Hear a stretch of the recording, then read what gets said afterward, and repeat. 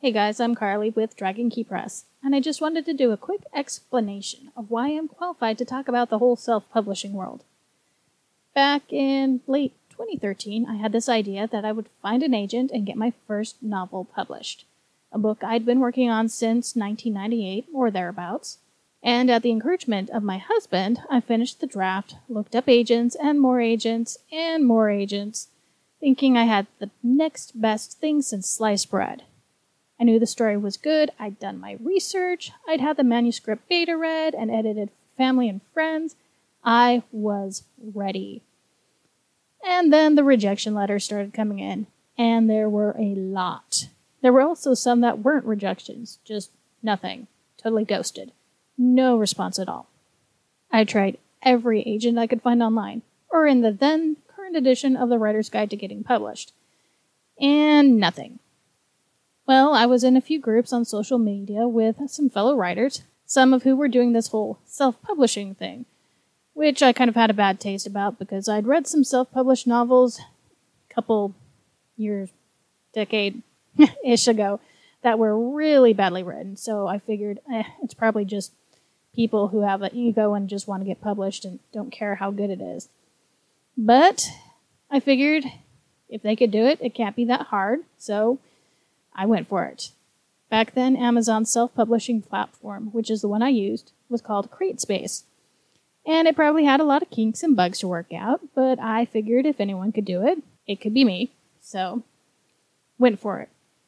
The setup process was pretty easy, not too different from today's version of Kindle Direct Publishing or any other online print-on-demand distribution site. It actually almost seemed dummy-proof until I got to such terms as ISBN, with the choice of buying my own for $100 a pop, or going the easy route and letting Amazon handle it by using their free one. Huge tip right here, never use the free one.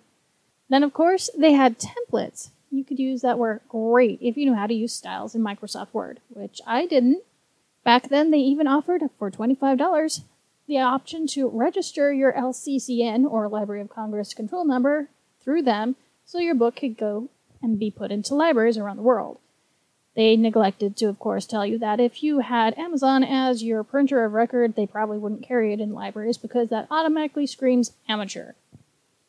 The first book I published had a horrible cover, dark and broody, and I had no idea what I was doing.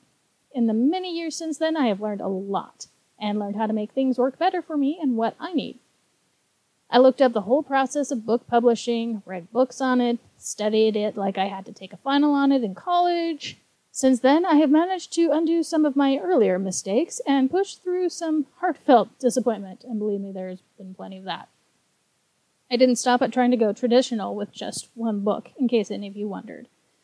After I got my first book self-published, I tried to push for traditional with my second and my third. And there was some interest in the third book, but no real bites.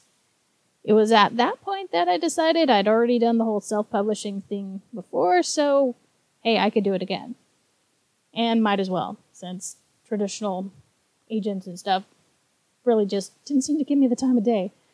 So I created my own imprint and became my own publisher.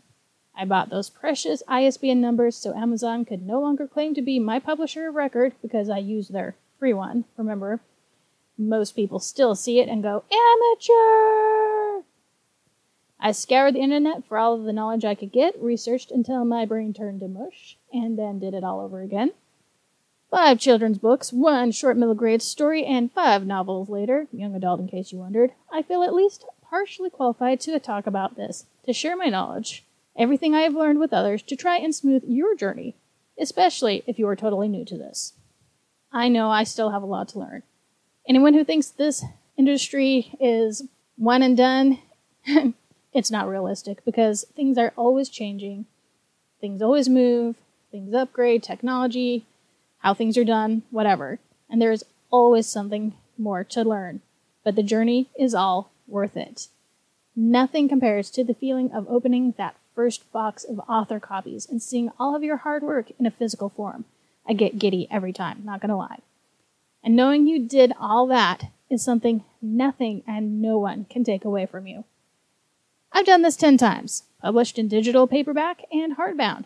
I may not be the biggest expert on the block, but what knowledge I have I share with anyone willing to give me a listen. So I hope you take that journey with me, and we'll see you next episode.